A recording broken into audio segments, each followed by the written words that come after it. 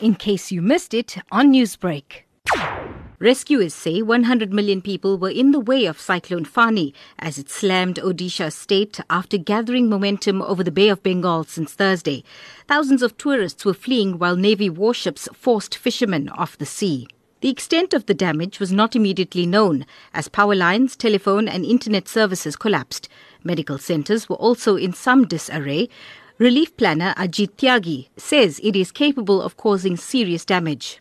Because of heavy rainfall and strong winds, the weak structures are likely to be damaged. There will be some loose sheets flying and causing some deaths. So these are standard part, but yes, exact picture will emerge only after, say, by evening when storm has passed through that area and ground survey is done. Cyclone Fani is expected to pound the nearby state of West Bengal on Saturday before barreling into disaster-prone Bangladesh.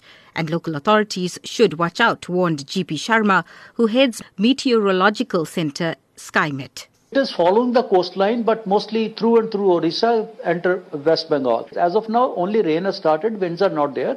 But as we go towards another 12 hours, 18 hours or so, winds also will be picking up. 100 kilometres is some speed. Particularly when it is accompanied with heavy rains or so, this is a deadly combination. Winds and the rains are deadly combination because many of these structures, particularly the weaker one, they are quite possibly will collapse also. India claimed it was better prepared than before. It deployed warships, helicopters and thousands of emergency personnel in Odisha and West Bengal states.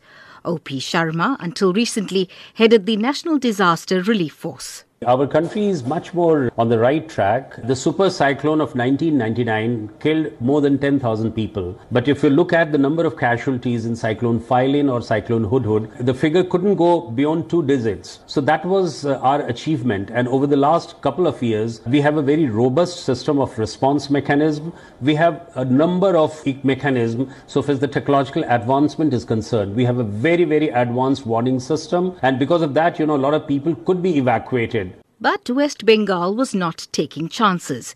It shut down its only international airport, suspended train services and closed schools as the city's 91 million people brace for the worst to happen. And that report by Newsbreak India correspondent Rana Senn. Newsbreak, Lotus FM, powered by SABC News.